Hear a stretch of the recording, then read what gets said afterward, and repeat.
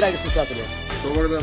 Добре дошли на един много епизод на Българ Беклогъри, където двама и хоржли ще говорят за едни от най-добрите игри на планетата. Примерно. Ей! Аз съм вашия личен психар Дракон, да напомня на всички, и с мен днеска е... Както винаги, черното кафе. Ей!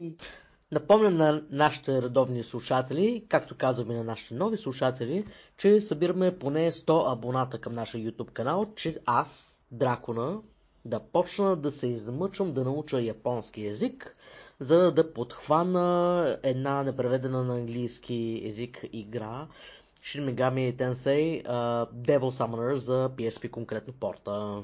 Така, малко ми е куха главата, което не е необичайно, по-куха от обикновено. Така че днеска в общи линии се оставяме увещите ръце на нашото черно кафе. Не бих разчитал много на това, но както и да е. Абе, ще се оправим, бе, човек, няма да се представяш. Да.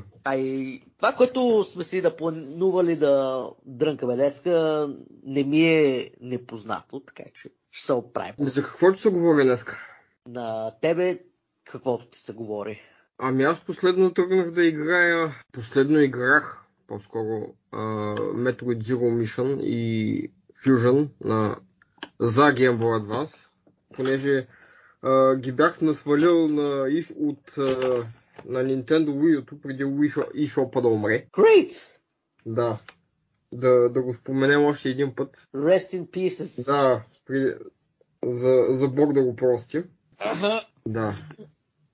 Нека Озирис прати душата на eShop-а, на Wii U и 3DS, където има мястото. Където и да е това. С това бях тръгнал да се занимавам. Като цяло аз игрите ги бях играл доста отдавна, но бях позабравил абсолютно всичко за тях. За поупресняване така, реших да ги мина още по един път. Като цяло започнах с Fusion отзад напред и доста готина игричка. Fusion ми е, мисля, любимата двоизмерна Metroid игра. Такава страхотна атмосфера има. Да, така е. Страхотна и музичка, левел дизайна е страхотен и самия геймплей е много изпипан. Нека да я сравним с предишния двоизмерен Metroid, Super Metroid, за Super Nintendo Entertainment System. Аз до Super Metroid не съм стигнал. Аха, ами хубаво да е много накратко. Не, чакай, аз нямам нищо против да споделиш. Сравни. Ами, основната разлика, която исках да отбележа е, че се усеща, че в Metroid Fusion геймплея, скоростта ти на движение и там различните ти начини на предвижване из нивата е много по-плавен, стегнат и по-бърз в сравнение с Super Metroid. Сега аз малко така канонично си го и обяснявам поради събитията, които се случват в Fusion. Айде ти се. От към история, значи сюжетно това е последната игра преди Dread, която излезе на Switch, кога беше точно? Миналата година. Мисля, че е по-миналата вече. Да. 2011. Най-скоро. Която излезе. Metroid Fusion е излязъл през 2002 за целия свят, 2003 в Япония. И мисля, че поне в щатите Metroid Fusion за Game Boy Advance и Metroid Prime за GameCube са излезли в същия ден. Сюжетно събитията се случват след Super Metroid, нали така... Нали не се бъркам? Ами, чай се отворя тук табличката. Мисля, че да. Какво каза? Не, за съжаление, сюжетно нещата се случват след Metroid Other M. Аз малко не искам да призная, че Metroid Other M съществува. И аз смятам да я прескоча, не? Ако съществува, само японската версия съществува, защото там voice acting е търпим. Добре, да с Other M какъв реално е проблема? Такава лигава пико се е направили само с нищо общо с начина, по който показана в предходните игри. И в Fusion също, където тя има повече диалог. Да, наистина в Fusion диалога беше значително повече, отколкото в Zero Mission.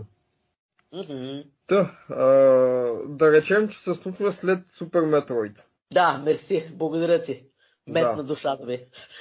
Само се е изпратена на мисия, заедно с екип от учени, да получат някакъв организъм, но който е заразен с паразита Хикс.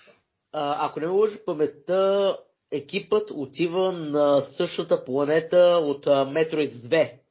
Тази за Game Boy и за 3DS. Аз в момента не е игра, да. Найс. Мисля, че отиваха на SR38, след като Самъс оттрепва всички метроиди. Така, да. И в последствие само се заразява с съответния паразит.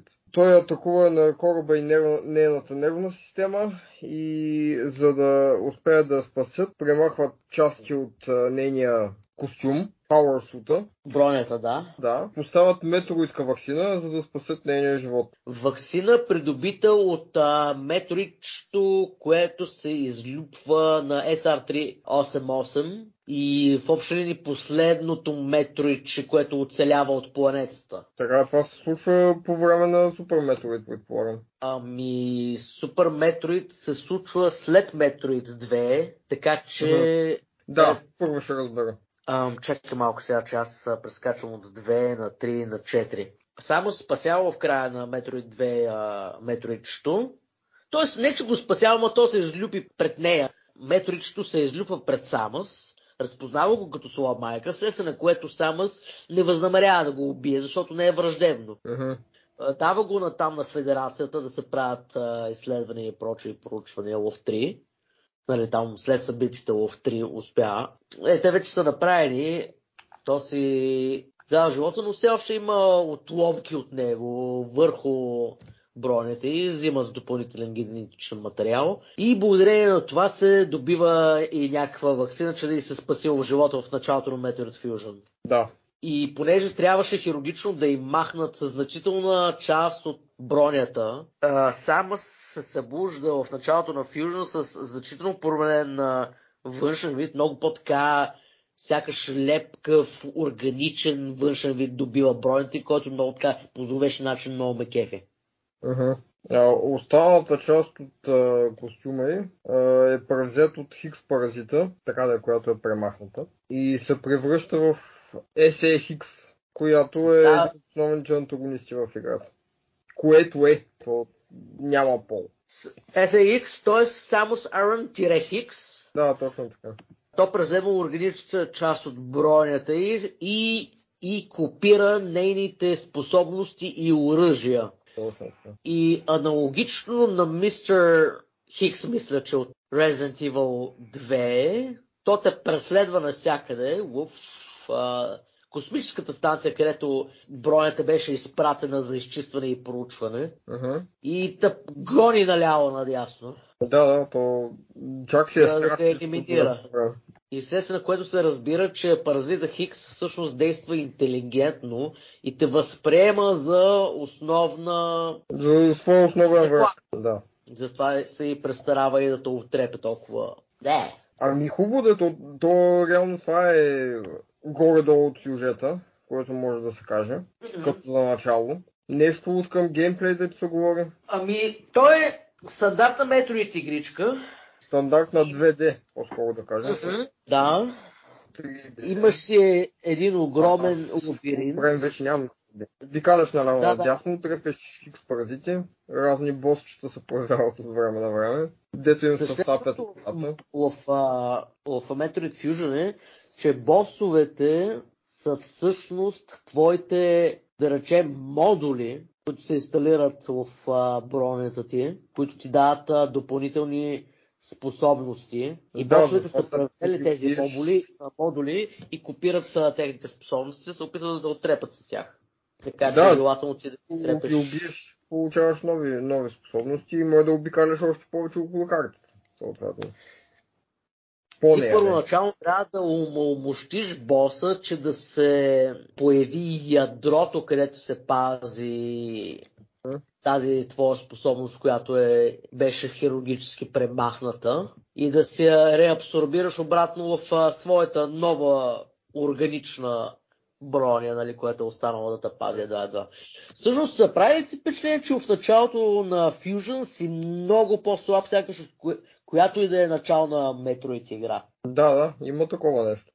Това е показано и в самия дизайн, не е толкова, аз вече се повтарям, не е толкова механичен на вид бронята и много по-така органичен, много по-прилепва по тялото и сякаш е един много тънък слой над нейния Zero Suit. Това ми я пази. И Хептем не я пази от студа. Студа и е най-лошо нещо, защото тя е в общи линии отчасти вече Metroid ДНК и в кода. И студа и тотално всичките слаби черти на Metroid като вид същество и се приписва и на нея. Да. Трепеш босове, отключваш нови способности, следствие на което ти се отключват нови места от космическата станция. Както и можеш да намираш и други експанжени, например за здравето си, по-нататък като отключиш ракети, да имаш повече бомби да имаш. Здравето е много важно в тази игра. Ако нямам всички възможно откриваеми здравни запаси преди един точен определен бос, не мисля, че ще да го мина толкова лесно. Онзи, за който Онзи, за степещото се лице. Това е кошмарен бос. Смачква. Да. Very ill. Така, нещо друго усещаш ли се, за което да кажеш? От към музика? Музиката е много добра, много атмосферна, много така тръпка има побият в точно определените места. Бос файт музиките също са много добри и така надъхващи. И специално внимание искам да отбележа на звуковите ефекти, особено когато SAX те преследва. Когато има места, дето няма как въобще няма шанс да го победиш. Да, трябва да се скриеш просто от него зад някоя стена или нещо. И то се чуват с стъпките, чува се нещо като сърдечен пулс. Пълен ужас! Да. Шубето не е на такова ниво, колкото което изпитвам в Resident Evil, например. За първата Resident Evil говоря. Да. GameCube ремейка по-специфично. Обаче си е доста creepy, what the fuck. Ами това е по тази май се поизчерпахме. То струва се, че може още някои неща да отбележим. Аз не се сещам за нищо конкретно, поне за сега. На теб ако нещо си идва на ум. Следих са сюжетът е в играта доста по-директно предоставен. Имаш и късцени, имаш и диалог от страна на Самърс и мисията ти е директно ръководена от федерацията чрез един изкуствен интелект, който Самърс си мисля, че много и напомня на предишен нейн ръководител, един Адам Малкович, ли как се казваш? Адам Малкович, да. И по-нататък в играта се разбира, че всъщност това е съзнанието на Малкович, копирано върху изкуствен интелект. Чат GPT, какво да ти кажа? 20 години по-рано Metroid Fusion предсказало е бъдещето, да. Да. Holy shit. Мъката е реална. Хубаво ми спомнахме на хората това, цялата игра. Не сме спомнали толкова. Играта много се заслужава, както обаче за съжаление споменахме. Аз съм играл и на 3DS, защото имах глупостта да си купа 3DS още в началото на съществуването и там ти подаряват едни GBA и NES игрички. Имаше я за Wii U като Virtual конзолна игра, но сега мисля, че най-лесния начин да я играеш ако се абонираш за Nintendo Switch Online, защото май я пуснаха там за GBA там игрите. Както мисля, че и Zero Mission има. И говорих за Zero Mission, ти искаш ли да обърнеш внимание на нея? За Zero Mission? Ремейка на първата реално. Да видим какво може да източим от нея, да? Кажа тя, освен че ремейк на първата Metroid, пускана на NES през коя година е пускана? Zero Mission е 2004. Не, първата Metroid кога е пускана? 86-та, същата година като Zelda и като Kid Icarus. Горкия Kid Icarus от оная година най-много бой е ял с липсата на заглавия. Мисля, че има някаква 3DS игра за Kid Icarus. Да, трета. Вау! Да не повярва човек колко е напред върви. Kinda sad. Аз като цяло едно време се опитвах на NES да играя Kid Icarus, обаче нищо не успях да направя и ми омръзна и изключи конзолата. Има подобрен релиз на първият Kid Icarus за 3DS от 3D Classics. След 20 години по-късно мога да го пробвам пак. Yep. Както и да е. Първата Metroid е пуска на 86-та година, каза. Да. Ремейка на GBA-то е правен 2004-та. С изцяло изгладен реимаджининг на първата Metroid. Да, подобен на Fusion. С добавен епичен епилог, с елементи, които много наподобяват древноегипетски и ацтетски такива елементи. Да, точно това си мисля, че на тебе тук ще се появи щуротията на края на тази игра. Точно. Иначе, като сюжет, само си изпратена на планетата Зебес. Нали тази беше? Там? Да. За да спре те наречените космически пирати, които се опитват да използват метоида, този вид, организъм, за своите си лошоти, да кажем.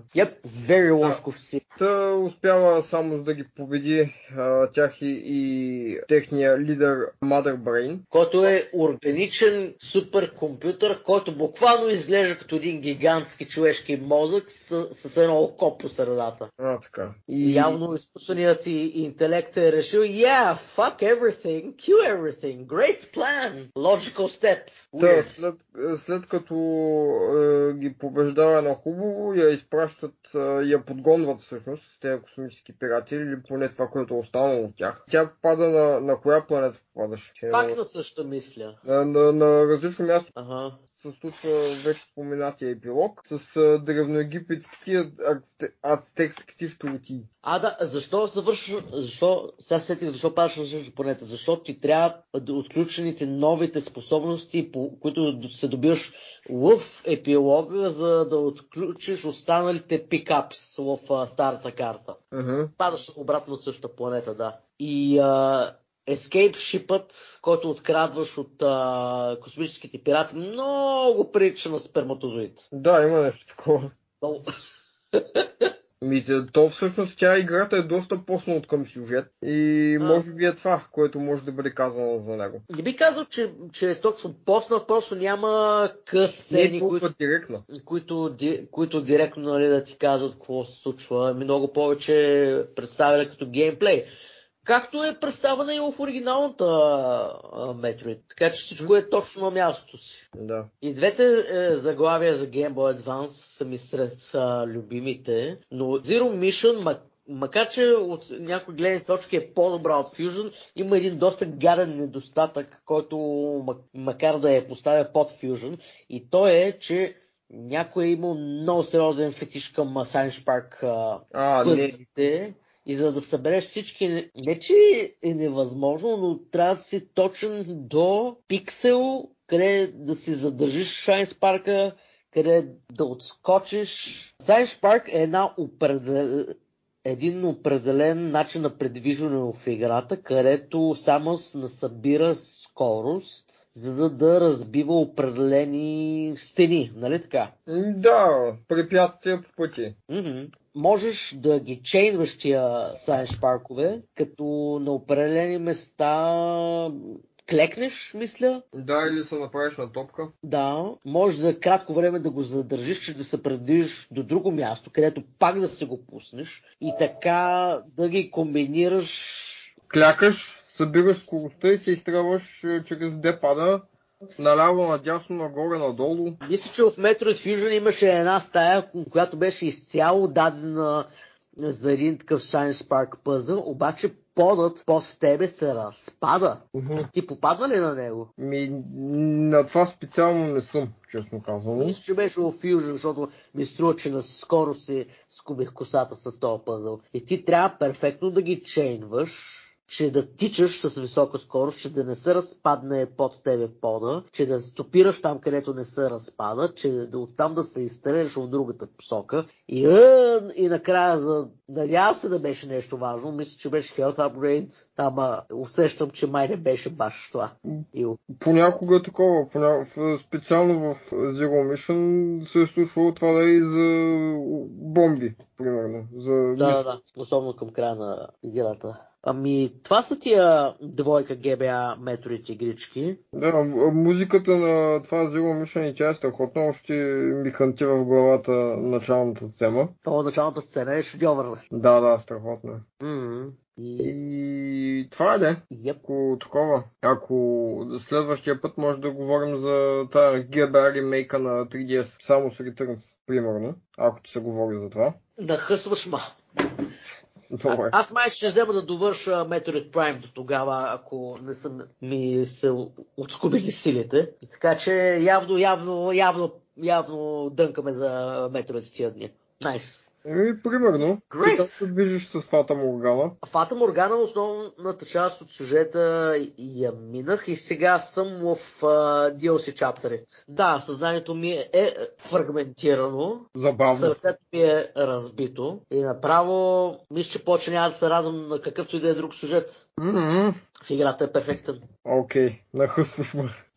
Действай. Ти си я дръпна на вицата. Да, имам я на вицата. Почва я, особено когато не ти се играе игра, но пък ти се играе игра. Е много подходяща, защото няма геймплей, но пък играеш игра и четеш нещо и става какви ужаси. Книжка.